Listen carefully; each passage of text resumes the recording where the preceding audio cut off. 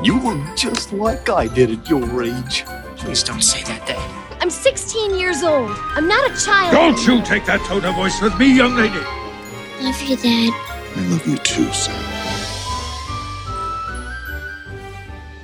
You're listening to Honey, We Made a Disney Podcast. Two friends since first grade, now dads reliving the Disney movies we grew up on with our own kids. I'm Eddie Ferguson. And I'm JB Wagner, and today's episode is the rootness, tootness, and the wild, wild west as we review Toy Story 2. But first, Eddie, how are you and the family doing? I'm doing good. I'm doing well. I was curious if you have ever given something to one of your children as like a special treat, special reward, and have it backfire on you quite epically. All the time, but I'm so intrigued by what your version of what the latest version for you was. So Sunday, I decided, okay, I need to run to Walmart. I had a couple things to pick up, a couple of things to do there. And so I thought, oh, well, I'll take Lewis with me. We'll kind of make it a special daddy outing. And while we're at Walmart, he had asked if he could have a special drink, like orange Fanta. He loves orange Fanta. And one of the cool things don't we all?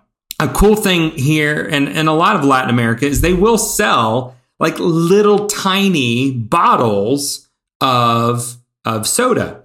And this is perfect if you're going to buy one for a toddler because they don't need that amount of orange Fanta. Nobody really does, but especially a toddler. And so I buy him this little bottle of orange Fanta, right? So we get in the car and I decide, I think he can do it. He's almost 4. I unscrew it. I hand it to him. He's holding it with 2 hands. This is going to go great. He can do this. This isn't too bad. It's a little tiny bottle.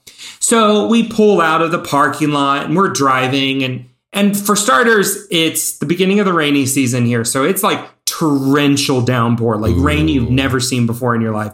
Just pouring down rain. We're driving down the street and I miss that there's a speed bump in the road. And I hit a speed bump clicking pretty good. And unbeknownst to me, poor Lewis is in the back taking a drink at that exact moment of his orange Fanta. Oh, no. And the orange Fanta goes up his nose and is pouring out his nose. And he's just crying and screaming because it's burning. Oh, my God. And I kind of I'm doing the whole, looking back, driving, trying to do 2 things at once, which is not a good idea. And I see it just pouring out. He's like, Daddy, my, he calls soda spicy drink because it's bubbly. He's not wrong. So he's like, not wrong on that. My spicy drink. I was like, it's okay, buddy. It's okay. Just swallow a couple times. It'll pass. It'll kind of, drain out or whatever. And he switches and he's only holding it with 1 hand. And I'm so focused on him that I miss another speed bump, hit it because they're high speed bumps. You've got to crawl over them. And I miss it and it just launches the back of the car so much that it jerks the soda straight out of his hand. It falls and it's just orange soda all over the back of our car and empties, 3/4 of the orange Fanta all over the place. And he's just sitting there and he looks up at me and he's like, Daddy, my spicy drink's all over me. Love it. I hope you enjoyed this special treat because oh my gosh, it's going to be a long time till Daddy does that one again. Yeah. How long did it take you to clean all that up? It didn't. Well, but here's the thing. By the time I had gotten back, it was all soaked in, and I'm like, oh, what? No. there's nothing I can do. Like, it's just soaked in. I mean, I guess I could have gone back out with like carpet cleaner or whatever, but it was pouring down rain and everything. And I was just like, whatever. It is what it is. Already failed. Why? We've got orange soaked. It's just all downhill. Everything here is happening. Oh my gosh. So that is what, that was our latest adventure and outing. Spicy. Oh, the drink. joys of raising toddlers. Spicy drink. I love when they figure like they have their own name for things. Yeah, and you don't really want them to ever lose that. No, you want them to You know always they call will. it. Yeah. Yeah, but have you seen Dude Perfect's latest stereotypes video? No. Okay, you need to sit down, the two of you, tonight and watch this because it will make you feel so much better for all of your parenting. They do the stereotypes of young parents with young kids. Oh, no. And it is us. It's hilarious. It's this podcast. They do. It is. Yes, very much so. No, they do toddlers and everything like that. And there's just this great scene where the dad is at like a fast food drive-in and he's ordering everything, but in toddler lingo. And then he has to like translate. No, that's can I have a, Whatager. That's what my daughter says. My daughter says Whatager all the time, even though she can say water, but she says Whatager. And people are like, what are you talking about? Like, it's water. It's like, how do you know what she's saying? After a while, you just figure it out. Lewis is Nagabutta. That is granola bar. He will ask for granola bar, but it's Nagabutta. Can I have a Nagabutta? I love that. And just the way he says it, it's quite cute. And it's like, nobody, you mean a granola bar? And he'll go, yeah, a Nagabutta. Sounds like he's saying nutter butter. My daughter's other my daughter's other good one that makes no sense whatsoever is Hia. Hia is Cinderella. I don't know how it got to that. No idea. But it's Cinderella. Hia. Nope. No idea where she got that. Yeah. Oh my goodness. Who knows where they come up with any of these things? But and speaking of who knows where things came from and where they came up from, we had another big trailer drop recently, or the last week or so. Avatar: The Way of Water dropped 13 years after the original movie came out. We are now finally going to be getting Avatar. Eddie, what did you think of the trailer? So it's interesting. Let me just give you my Avatar history. This is really what I wanted to know. You knew this is what I wanted. Biography. So when funny enough, when the first movie came out was when I was living here in Costa Rica the first time. And I remember this is the sequel. I remember right for the first Avatar. Just Avatar. Well, no, this is the sequel and your sequel. This is true. Whoa, meta. Wow. Meta. This is okay. Wow. This is wow, Mom. This is 2009, 2010, right when that came out, and I was truly blown away. Like I remember probably went and saw it 2-3 times in theaters just because of how amazing it was. And was blown away. But at the same time, it was like, yeah, okay, I hear everybody's critiques on the story. It's not a groundbreaking story. It's Pocahontas, whatever. And then after it was out of theaters, I don't think I ever saw it again. Like I never saw it on DVD, Blu-ray, or anything like that. Then 2017, Pandora, the World of Avatar opened at Animal Kingdom in Disney World. Animal Kingdom is my favorite Disney park and was a little skeptical of this coming into that park. Wasn't sure I was going to fit. And the first time I went into that land was just blown away, amazed. Like one of the greatest things Disney Imagineering has ever done. Like it's really quite spectacular, and photos and videos just don't do it quite justice. And the rides in it are awesome. It's just totally blown away by it. And so I came back home and was like, wow, I really want to see the movie again. because I wasn't expecting that to be that amazing, and sat down and watched the movie again with Sarah. And I think this was Sarah's first time. And I really liked the movie a second time around. I was like, wow, this actually holds up outside of theaters. And so I got like really excited. And I think I've watched it one more time since then because I'm like, actually, I really, really like this.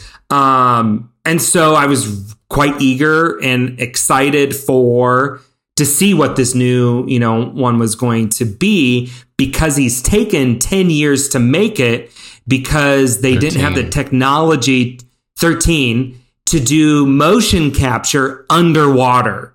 So again, he delayed making it the first movie so that motion capture and everything could catch up, the technology could catch up. He did the same thing here with the sequel. And now they are set to have like 3 or 4 sequels every other year for the next several years. And I apparently was not alone in wanting to see the first glimpse of this trailer, because the trailer has now, it's like one of the highest viewed trailer releases. Like, it's gone past any of the Star Wars sequels that have been released in its viewership or views that it has racked up on the internet. Oh, it's because I'm not on the official one. That's why I'm like, it had 6 million. That's not like crazy. Yeah, I'll have to find the article, but yeah, I read a whole article on, or maybe it's like if you take all of the different places where the clip is out or something like that. I don't know. But yeah, no, I was reading an article how the trailer has surpassed any of the individual Star Wars sequels, which kind of gives you a glimpse of like, oh wow, okay, and we'll see when it comes out if it's released. When I think of Avatar, I actually think now of a different story of it, and it has nothing to do with the movie itself, or directly. So in 2014, SNL? No, it's not, although that's a whole nother. Oh my! Just real quick, if you're sitting there and you haven't watched the SNL sketch with Ryan Gosling about fonts. Yes. You need to go watch it, especially if you are into design and art. Like, it's so good. Because what's the font? It's so random. What's the font name? Papyrus. Papyrus. You need to go look it up. Papyrus, Ryan Gosling, SNL. It's amazing. But anyways, so in 2014, my wife and I were just dating at the time, and I met some of her family, and one of her cousins brought over a friend and her now husband. And so the friend and husband, and we were just talking with them and stuff like that, started talking about what he does. And like, oh yeah, he works in the industry. It's like, oh, what do you do? He's like, I specialize in 3D film capture. And it's like, oh, cool. Like what? Like, and he was like, well, I'm going to be on the next Avatar film. Like, he said that very clearly, this is what I was going to do with my life. And at the time, 2014, I thought to myself, man, he's been waiting a long time for James Cameron to get the next one ready. And now it's been almost 7 years since that time. 7 years? Mm-hmm. Yeah, around 7 years since. No, 8 years. It's been 8 years since that time since he said that. And so when it came up, I was like, oh, we finally have a trailer dropped. I'm like, wonder if that guy ever got on this film. I've just been wondering it ever since. But yeah, I really liked it. I loved it. It is funny thinking about at the time, 2009, it was really what brought 3D back into the social conscious, into what we were talking about at the time. And lots more movies were trying to get into 3D versions of their films and stuff like that. And I remember there's only a couple of movies worth seeing in 3D. And this was definitely one of them that you had to at least go once, even if the first time you saw it was in 2D, needing to see it in 3D. And it's funny now that this is happening right as we're at the VR revolution of things kind of growing and building up steam, AR, VR, if they're going to kind of embrace any of that stuff. But frankly, I'm glad I had heard that there was a bunch of technological things that changed that they were doing with this film, and the underwater stuff. I need to go back and rewatch the trailer now and relook at it. But I didn't leave the trailer thinking anything crazy different they were doing, like from the original. Yeah, original, or even just what I'm used to seeing. I didn't see anything like destroyed, like was crazy beyond my expectations or anything like that. And maybe watching it will, or more trailers will come out that they'll kind of show that. But I was like, cool. Yeah. I'm game for more James Cameron and more Avatar world. Let me have some more of that. I don't remember the last time I actually sat down and watched the entire movie. So, but that's something I got to do before this next one comes out. But overall, I was like, ooh, cool. But it wasn't anything more than if another Marvel trailer came out and stuff like that. Yeah, I'm excited for a big movie going experience. Just like, show me why I want to see this on the big screen. Eddie, this is gonna this is gonna be a hot take. It's gonna save theaters. It's gonna save theaters for us, Eddie. Just kidding. It probably won't, but it might bring people back for that resurgence. In a different way, it's like anytime Tom Cruise is coming out with another movie or producing it, I'm not like, oh my goodness, this is going to be the greatest movie ever, nor am I like super excited for story or anything like that. I'm just really excited for a big screen spectacle. Yep. Like we'll go back to last week. There is an element with like Doctor Strange where it didn't even hit that for me. It didn't feel like I needed, and so much of that is because you're capturing things all on blue screens. You're capturing everything on blue screens. And there's just a difference to that. And I know this is all CGI, but they're using the motion capture in unique ways to be able to capture all of those things. And it's just a very different level that, I don't know, it just translates differently. No, I get it, because the last Mission Impossible movie that came out, the one that came out in 2018, when after I'm moving here to Tennessee, it had a completely different feel because he did all of those helicopter stunts himself. It was insane. The skydive, everything. And we went, and I even remember going, we need to go see this on the big IMAX screen downtown Indy. And that was one of the last dates we went on before Lewis was born. And it was amazing. Like your jaw is to the ground the whole time because the way, there's cameras, everything. It just makes you feel like you're a part of that and you're doing that. And I think that's part of the reason why I'm excited for this new Avatar movie. The ride at the Pandora Land does that. So Soarin' in California. This is kind of like Soarin' on steroids. And they'll jokingly call it like Soarin' through Pandora. But it is, you feel it. You feel like you're in on that, and they make it the ride vehicle you're on top of, like it's like a motorcycle, but it breathes, like you feel the banshee breathing underneath you. That's crazy. And like that's the whole premise, is that you're flying a banshee all through Pandora, and you actually feel it breathing between your legs. So I felt so immersed in that. And so you just kind of like, man, if they did that with that, like, I wonder what this one's going to be like. Like, I just want a movie to sweep me up. That's so crazy. Yeah.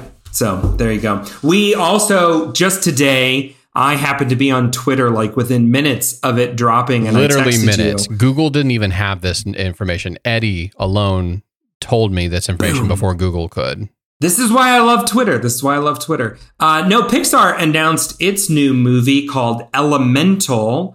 Did you pull up a little description of it? Yes, I did. Since I do a lot of our descriptions on here. Oh, I had it and then lost it. Here we go.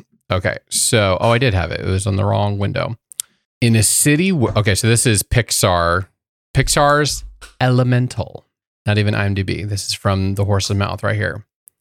In a city where fire, water, land, and air residents live together, doing hand motions here, living together, a fiery young woman and a go with the flow guy will discover something elemental how much they have in common. Directed by Peter Sohn. I don't know what else he's done. And produced by Denise Ream. Disney and Pixar's Elemental releases June 16th, 2023 in exactly 13 months. So, because we're 1 month from Lightyear. 1 month from Lightyear, 13 months from Elemental. So here's the big thing I had to take away. Like, my initial reaction was, yay, they're continuing to try original stories. Yep. Right?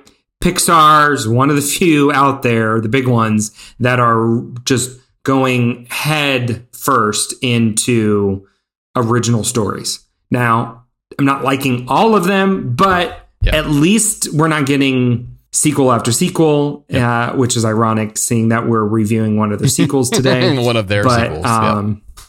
One of their sequels. Yeah.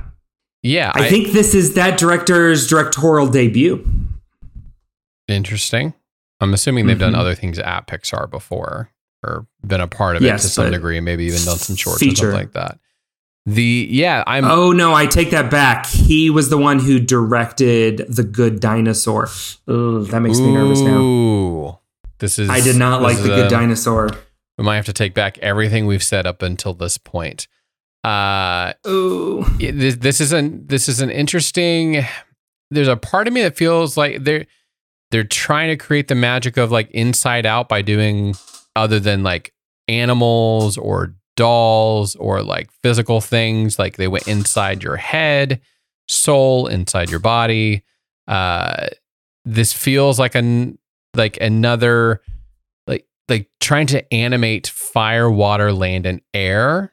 And at the same time, as people, but at the same time, I'm in.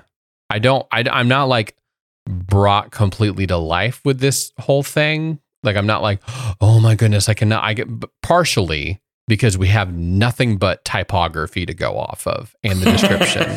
There is no character. It's just typography. There's one drawing. I don't know if you've seen it. The Hollywood Reporter has it. Ooh. And it is literally a watercolor sketch drawing. I'm seeing that now. Of the two characters. It's actually, they replied to their own thread. Pixar replied to themselves. Okay. So that's interesting. And looking at this, we got a couple people. It looks like they're in a mall. They're in a whole world. Okay. I'm intrigued. We'll see how it goes. I love anything that we can look forward to with Pixar, because they always have very unique stories that I'm just saying. That's why that's why I have the Luxo's Pixar ball on my arm because of this very thing.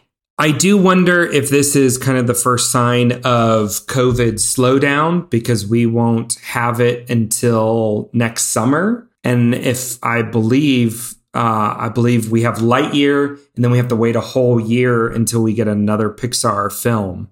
Elemental, right? Yeah. So they were at a pace where we were up to getting 2 Pixar films a year. Oh. I wonder if this is just kind of COVID slowing things down and pushing it out. Because you think we got Soul, Luca, Turning Red, like all within Onward 18 months. Onward. Yes, Onward. Can't forget about Onward. That was a lot.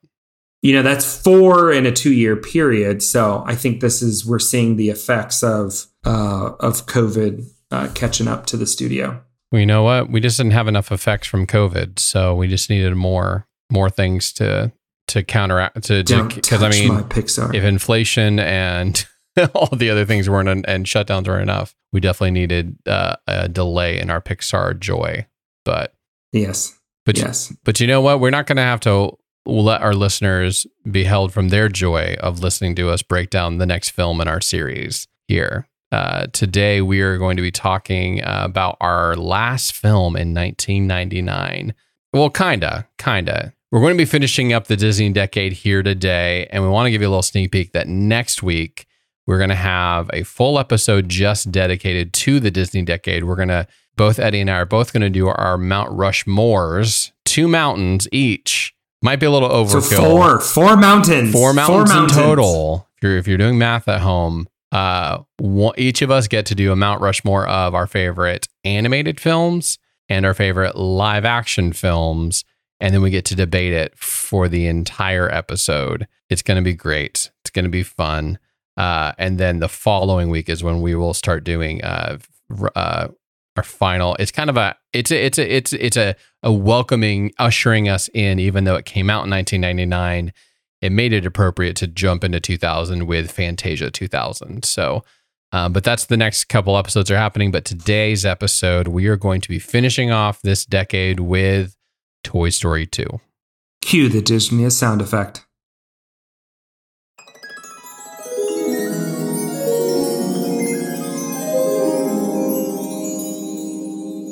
Okay, here we go. IMDb for Toy Story 2 is thus. When Woody is stolen by a toy collector, Buzz and his friends set out on a rescue mission to save Woody before he becomes a museum toy property with his Roundup gang, Jessie, Prospector, and Bullseye. That's good. I was feeling it. I was feeling like that is one of the best. That is one of the best. That might be. We're not going to do a Mount Rushmore of IMDb because that would be a waste of our time. But that was like I was getting into it, reading it. Like I felt like this was when you're gonna tune in next week when Woody is stolen by and like it felt like just like that show he was on in the show where in the movie Woody's Roundup. It totally makes sense. It feels just like it. So Eddie, where would you like to begin with this wonderful, wonderful piece of art that we just watched separately? I have so many thoughts and just kind of like notes and things. I went back and watched parts of a Pixar story, the documentary about the founding and starting of Pixar. And even brushed up on a few things from Creativity Incorporated. Oh yeah, because this movie is centered so much. And I think it is. Yeah, it's Ed Catmull. He says it in the book, and he says it in the documentary. He says Toy Story 2 is when Pixar became Pixar. Yeah. That this was the defining movie, the defining film for them as a studio, that I think not only established them as one of the greatest animation studios of all time, but then also their corporate culture, what they were going to be focused in on. And, it was just a third hit in a row that you realize, oh, they didn't just capture lightning in a bottle. Like they know what they're doing here. They're Yep. amazing. So the story behind all of that is quite interesting. And maybe that's where we jump in is, so Disney had a picture by picture deal with Pixar, and they pretty much took Pixar's lunch money with the initial deal for Toy Story 1 and had all of the merchandising royalties and a whole bunch of other stuff. I mean, they were just robbing them blind. And they also, within that, had the right to produce a direct-to-DVD sequel if they wanted to.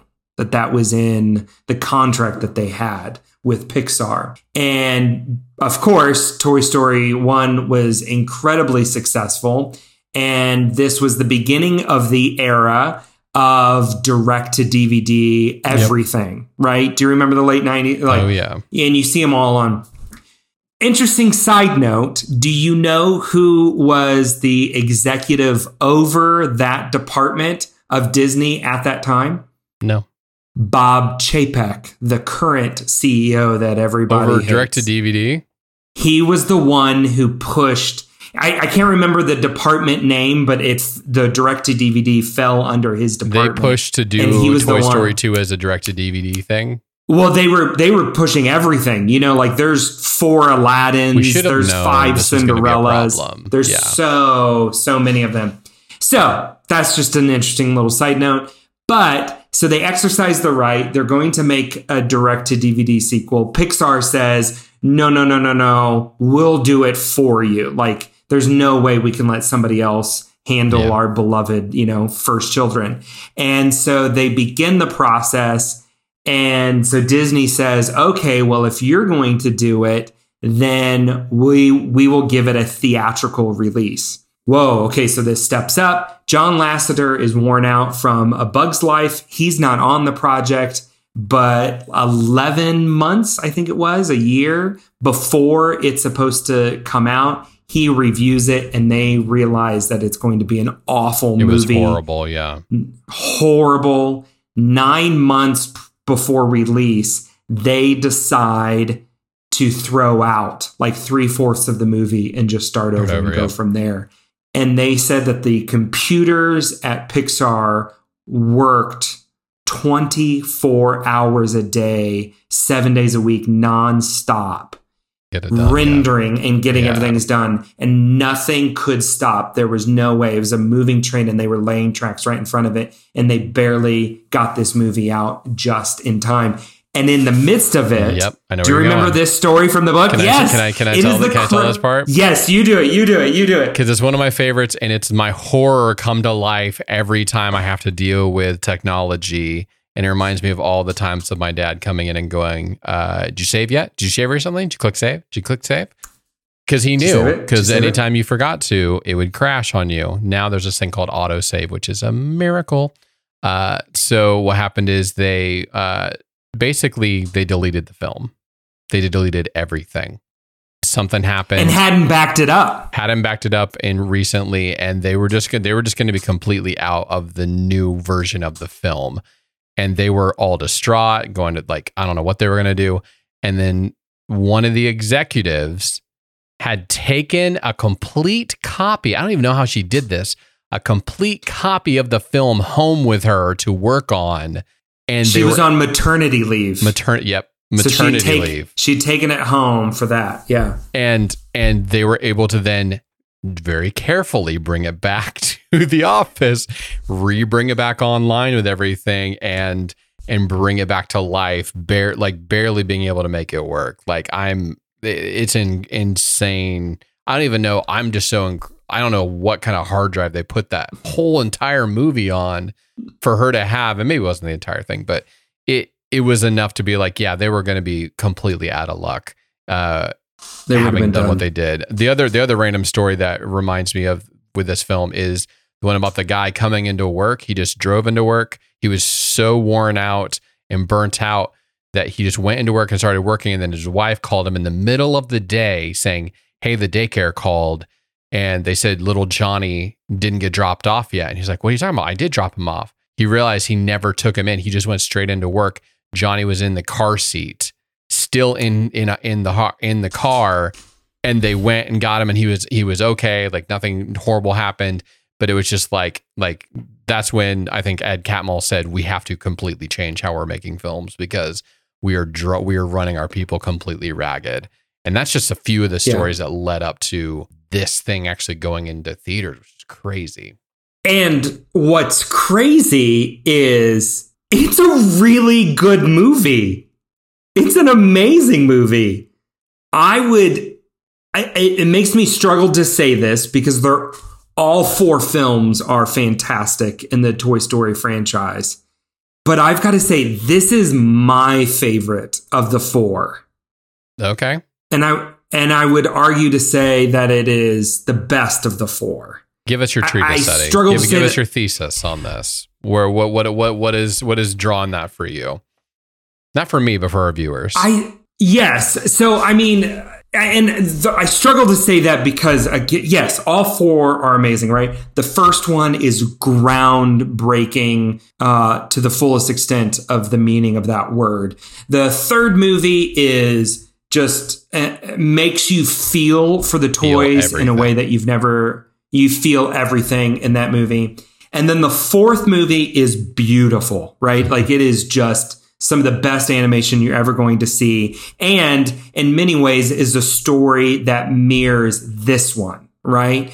except for Woody makes the opposite decision at the end of that movie.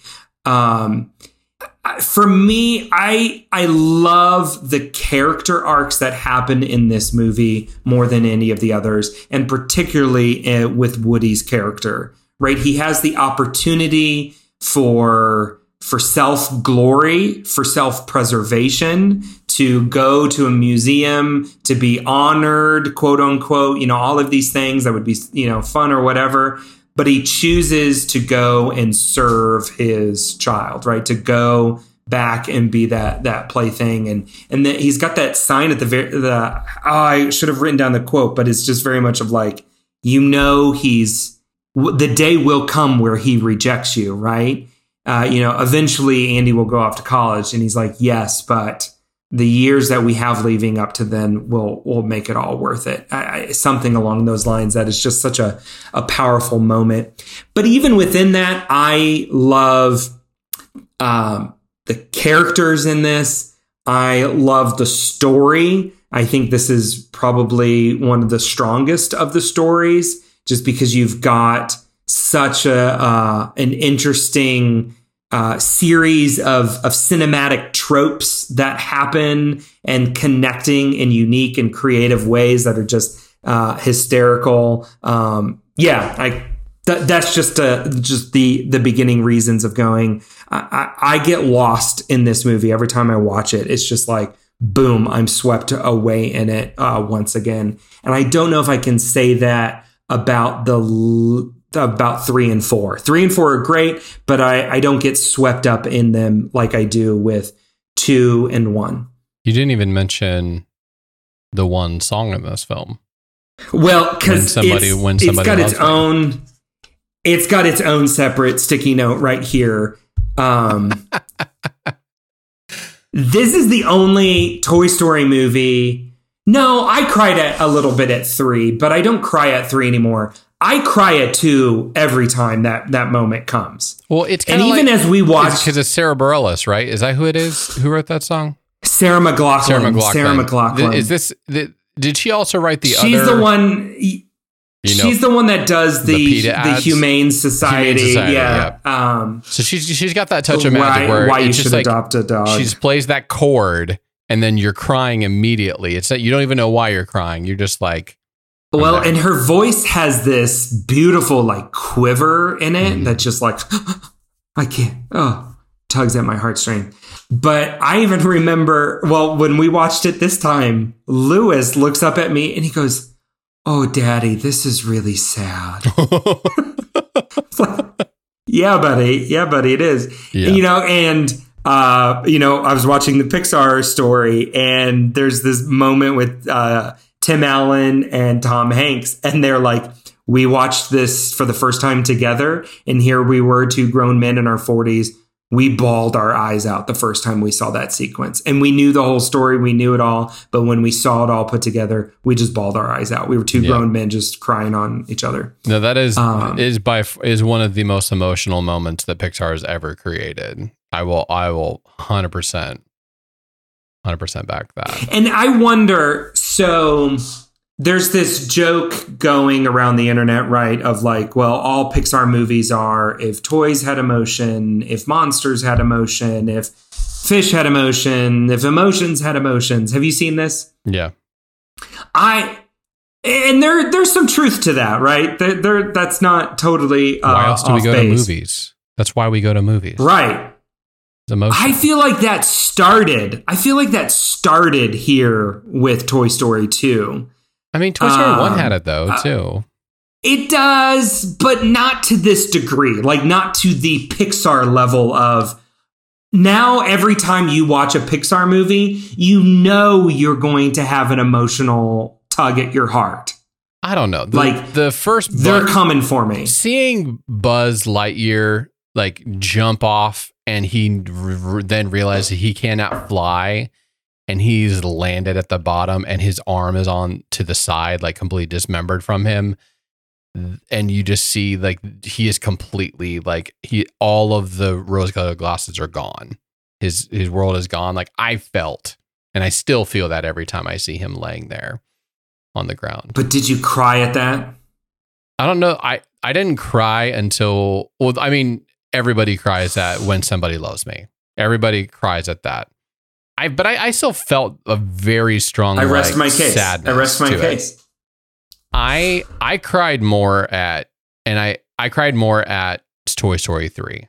Whoa. Okay. So Toy Story 3 was the one where I was literally, and I saw it all with my family on a vacation, and we were all crying at the ending. It felt like that ending went on and on and on as he picks up each of the toys and pulls them all out and dusts them all, and like all of that whole sequence took, and it still is a really long sequence. And then he's like playing for that last time, like, and that was supposed to be, and not that I don't like Toy Story 4, but we kind of ended it as like, we are now done with Woody's story here in 3. And then they're like, oh, we can still make some money, so we're gonna make 4, but you're still gonna enjoy it. And you're like, dang it, Pixar, you're right, I did enjoy that.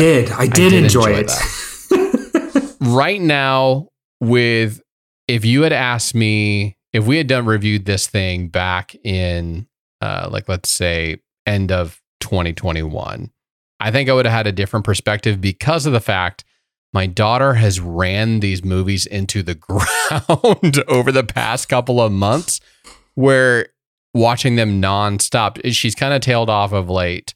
Like, I can't remember the last time Toy Story 2 specifically was on the TV, but they've just been on our house going so often that it's to the point where I don't have as strong of, like, when I say pulling on the emotions, I'm pulling from previous, not from present, because they've been on repeat so very often for me of late that I don't have, like, I've got it all completely memorized now, and it's not as tear jerking and heartstrings. Like, that's why I say the song for sure does, because it's wizardry what she did with that. So pulling from it, I don't know that there's any specific story part of it that like really takes it to that other extra level.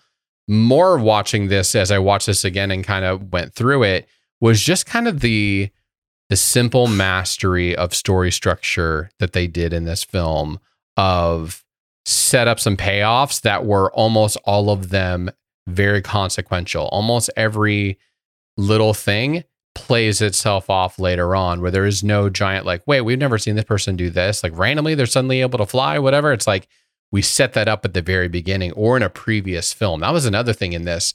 This movie actually had ripple effects to other films in here. So like, when he says, we're not preschool toys, Slinky, we can read, as a precursor to the next film. The whole thing with Bo Peep, where she's kind of like gone in 3, but then she pops back up in 4. She's still a part of this. When he says, look, Barbie, a big ugly man doll. And she says, you'll love Jamie, she's an artist, kind of pointing to what's going to happen in 3, where they all get written on. And then even just, you said it, someday he'll reject you, right? Like, setting up the 3rd film.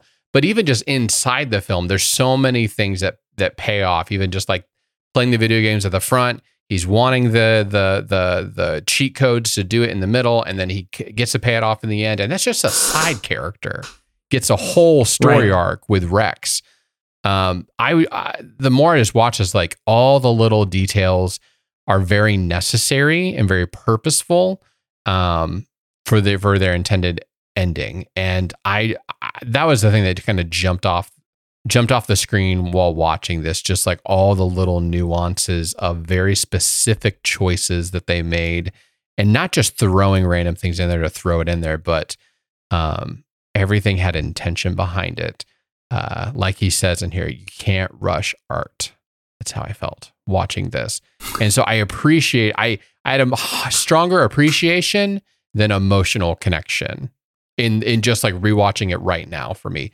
But I think some of that is due to just being fried from watching it so much recently. But I also feel like you can feel the creators just having fun. Like, if we're going to do this, if we're in the midst of this craziness, we're going to have fun with this. Mm-hmm. And a part of that is you see so many fun movie references all throughout of it. My favorite is Rex chasing after Barbie's car, and you see him, and images may appear further away, shot for shot from Jurassic Park, right? Yep. And they of course, there's the classic Star Wars between Zurg and Buzz Lightyear. I am your father. I have a lot of catching up to do with my dad.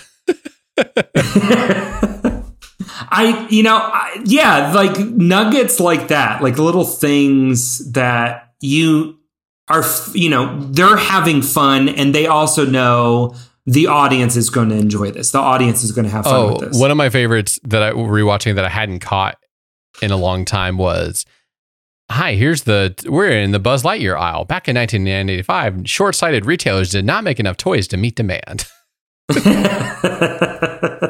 I'm guessing that came directly from their own experience of the first film, but yes, I would imagine so. Yeah, so there's so many pieces that come together and just, for me, cohesively work together. I love the adventure that the characters go on to go rescue Woody. Mm-hmm. That's its own little narrative in of itself. That whole, there's parallel plots the whole way throughout, and their adventure and the escapades that they go through are just fantastic. Even the scene where they're trying to cross the road in the cones. The suspense and the way that they build that up is so brilliant. That makes me nervous every single time. And I know what happens. Every single time. And I think just the genius in it is when the moment Mr. Potato Head's foot gets stuck in the gum, and that concrete pipe thing is coming, you're like, there's no way he's never gonna make it. And the moment where I just see their genius is, of course, Mr. Potato Head makes it, the pipe, the culver rolls over, and it sucks up the gum, and you see the gum roll over it. I'm like, what a minuscule detail, but to put that in there just like encapsulates that whole sequence, and is so, I don't know, there's just something about it that's so satisfying. Another satisfying scene from this is, and I find myself watching these videos on YouTube, is when the guy comes in and cleans up Woody. Yes. It's so therapeutic watching him go through all of his tasks. And even when he's like perfectly painting his foot again and covering it, if you've seen any of those videos of like people doing their jobs extremely well, this is a part of that video.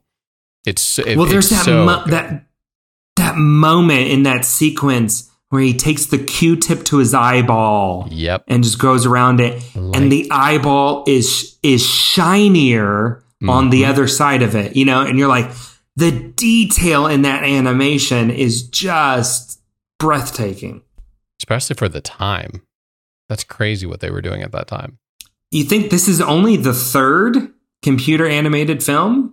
Did anybody else do one? Ants. No, you had Ants. So this is the fourth ever. It's the third Pixar film. Still crazy the leap that they took from the first one to the second one. And the guy in that scene is from the short that led up to the first Toy Story movie, the chess game. Yeah, of chess. the chess player. Yeah, and then the story with Woody and Jesse and Bullseye and Pete, Stinky Pete, the prospector. I love seeing that backstory to Woody and knowing that is where he came from, and that whole pull of Woody's character, whether to go be in the museum or to stay with Andy, and face an inevitable rejection, right? That's such an interesting and powerful story, a character development for a kids movie. Like before that, there's very few that go to that emotional or even psychological depth. Yes, I'm with you. This is definitely it's funny how a movie that we've progressed so far in so many technological and the way we build films and the access we have and the research and all that kind of stuff. And yet when you watch a film from 1999 to hold up this well, this much later, it is super remarkable. 23 years later, is that where we're at now? 23 years later. It's even crazy looking at all the like same kind of time frame, like Lord of the Rings, all of those films still holding up today. And it's because of the power of just like telling a great story. Has almost nothing to do with the technical stuff, and it's with the structure and the way you connect with people and the way that and we talked a little bit about details, and that those are a part of it, but it's like with what you have, taking care of the details. Yeah, there's no replacement for good character and good stories. If you don't have that, it doesn't matter what mechanism you are using to tell your story. You use the Lord of the Rings example. I mean, the great opposite of that is The Hobbit. Like, you did all of these amazing technological things and everything, but at the end of the day, like, you butchered the story and you just didn't get the essence of the characters right. So everybody has this weird taste in their mouth because of it. I'm trying to think if there's an example of that within the Pixar universe we referenced The Good Dinosaur earlier. Like, I walked away from The Good Dinosaur just like forgettable, befuddled. I was like, what am I watching? Like, the whole scene where they get high off of the berries, you're like, what am I watching? And you see the little details stand out a lot more during that. Got to give a shout out to Newman, or AKA Wayne Knight, who's his real name. His voice is just so iconic. The 90s were good to him. Mm-hmm. Iconic voice actor in real life too. Seinfeld. He was in the Jurassic biggest Park. TV show of the 90s. I would say Jurassic Park is at least in the top 3 best movies of the 90s, or I don't know, top 5. And then here, one of the best, sequels, best movie, animated. Yeah, he plays a good villain in this. I don't know that he was otherworldly villain, but like, yeah, solid. Like, and I think that's where, as I'm looking at ranking the Toy Story movies, it's hard to beat Sid. Sid was so good. I think Luxo is right up there, but like, if I'm looking at just the villains of the 4 movies, like, Sid is still one of the best and has one of the biggest comeuppance. I gotta agree with you on that. Yeah, that's a really good point. Because Lutzo, he's and then you've got Gabby. I mean, she's just creepy with the ventriloquist dolls. But then then you feel for her. This is true. So she kind of leaves being sinister, and now you've kind of like more felt for her, and you can see why she wants. And then you're like, oh, she's just doing a really bad job of trying to get what she was designed to do. But Al is just greedy. Yeah, like, he's a greedy. I do love his. I have to go on a Saturday all the way to work, and then drives from one building just directly across the street. But yeah, and so that's where I go. I think this might have weirdly the worst villain of the 4. If you had to rank all the villains of the Toy Story movies, I mean, it's hard because they're all good, but like, I don't know. And so I think that drops me down just a little bit for this, is like the villain, because the prospector, he doesn't reveal himself till kind of near the end. And that's true. I mean, is Al the villain, or is the prospector the villain? Because he's got some crazy moments. Yeah. So like when he pops out of that box and screws that vent down tight. Yeah. It's just like, I don't know. It's big. It's epic. And then when he goes and he tears Woody's arm again. You know, there's just something so sinister about that. And you're talking about payoffs. That was a really big payoff that you see when Andy comes back and sews him up and all of that. There's just a great payoff with that. Yes, I don't know if I would say he's the worst. I would definitely say he's not the strongest. I would agree. I'm not saying he's bad. I'm just saying we had some really good villains in the Toy Story universe, specifically the Toy Story universe, not Pixar universe, just Toy Story universe. And I don't think that his is the strongest. And even the combination of him and Prospector together, I still, if I'm going to, Sid and Luxo are kind of like neck and neck for different reasons. Sid is just a visceral baddie. And then Luxo is just like conniving and manipulative. And he has so many chances to be good. He's a dictator. And he does it. Yeah, he's a dictator. And then they help him. Then he comes back. Like, yeah, I think I might go Luxo. Like Sid just like scared me as a kid. And then other than his I want to ride a pony when he's sleeping and talking, because that was funny. Iconic. He was iconic. So I think that's what's kind of holding it slightly back for me from being my favorite because of that element of it. And I think I just had a more visceral reaction. It's the only one with two, right? It's the only one with two villains. Mm-hmm. So, and the fourth one is the only one with no villain. That is an interesting one. Technically, no villain. I would say Gabby's the villain. I know. I'm just playing with it. Any other words, anything coming to your mind? I mean, we do have to call out that the credit reel for this is great. You should always stay for the credit reel of this this film because all of the different fake gag reels that they have in here. I think my favorite is the aliens as they're waiting for the focus puller to do its thing. Like, I love that when they get like technical on it, like they're actually on a set and you see a boom in one and people pranking each other, which totally happens. But the aliens just waiting on focus and they're like bit actors talking about their next gig. 100% based on true events. 100%. He's like, well, I'm up for this villain at a toothpaste commercial. Hey, congratulations. Like that kind of stuff is what happens on sets all the time. And so I love their little nod to that, as well as bye-bye, bye-bye, bye-bye. Bye-bye now. Oh my gosh, my cheeks are killing me. Like, love those. I have to agree with you 100%. Love this movie top to bottom. Like I said, probably my favorite Toy Story. I have to put the probably just because all of them are so strong and so good in their own ways. So I guess it would be no surprise to you that I am giving this 5 gummy worms. I'm also going to give it 5 gummy worms.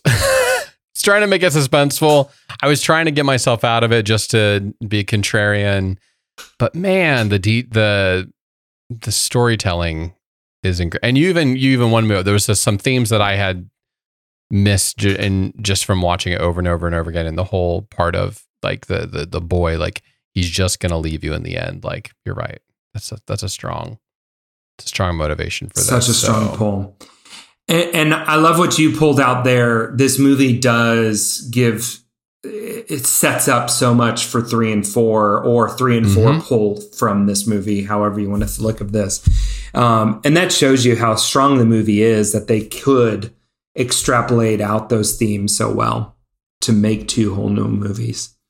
There we go. And with that, your life has forever been changed by another episode of Honey, We Made a Disney Podcast. Be sure to subscribe wherever you listen to your other favorite podcasts. And while you're there, please leave us a 5-star review, or you can share it with your best friend. You can also check us out at honeywemade.com. You can see our full movie list as we go through all of the Disney movies from 1988 to 2005, other words known as our childhood, including next week's episode where we will look at the Disney decade as a whole, right? 1990 was the Disney decade, the 90s. And so we are going to pick our Mount Rushmore, our top 4 animated films, our top 4 live action films, each of us, and review those for next week's episode. Thank you for listening. And remember, Somewhere in that pad of stuffing is a toy who taught me that life's only worth living if you're being loved by a kid. Bye-bye.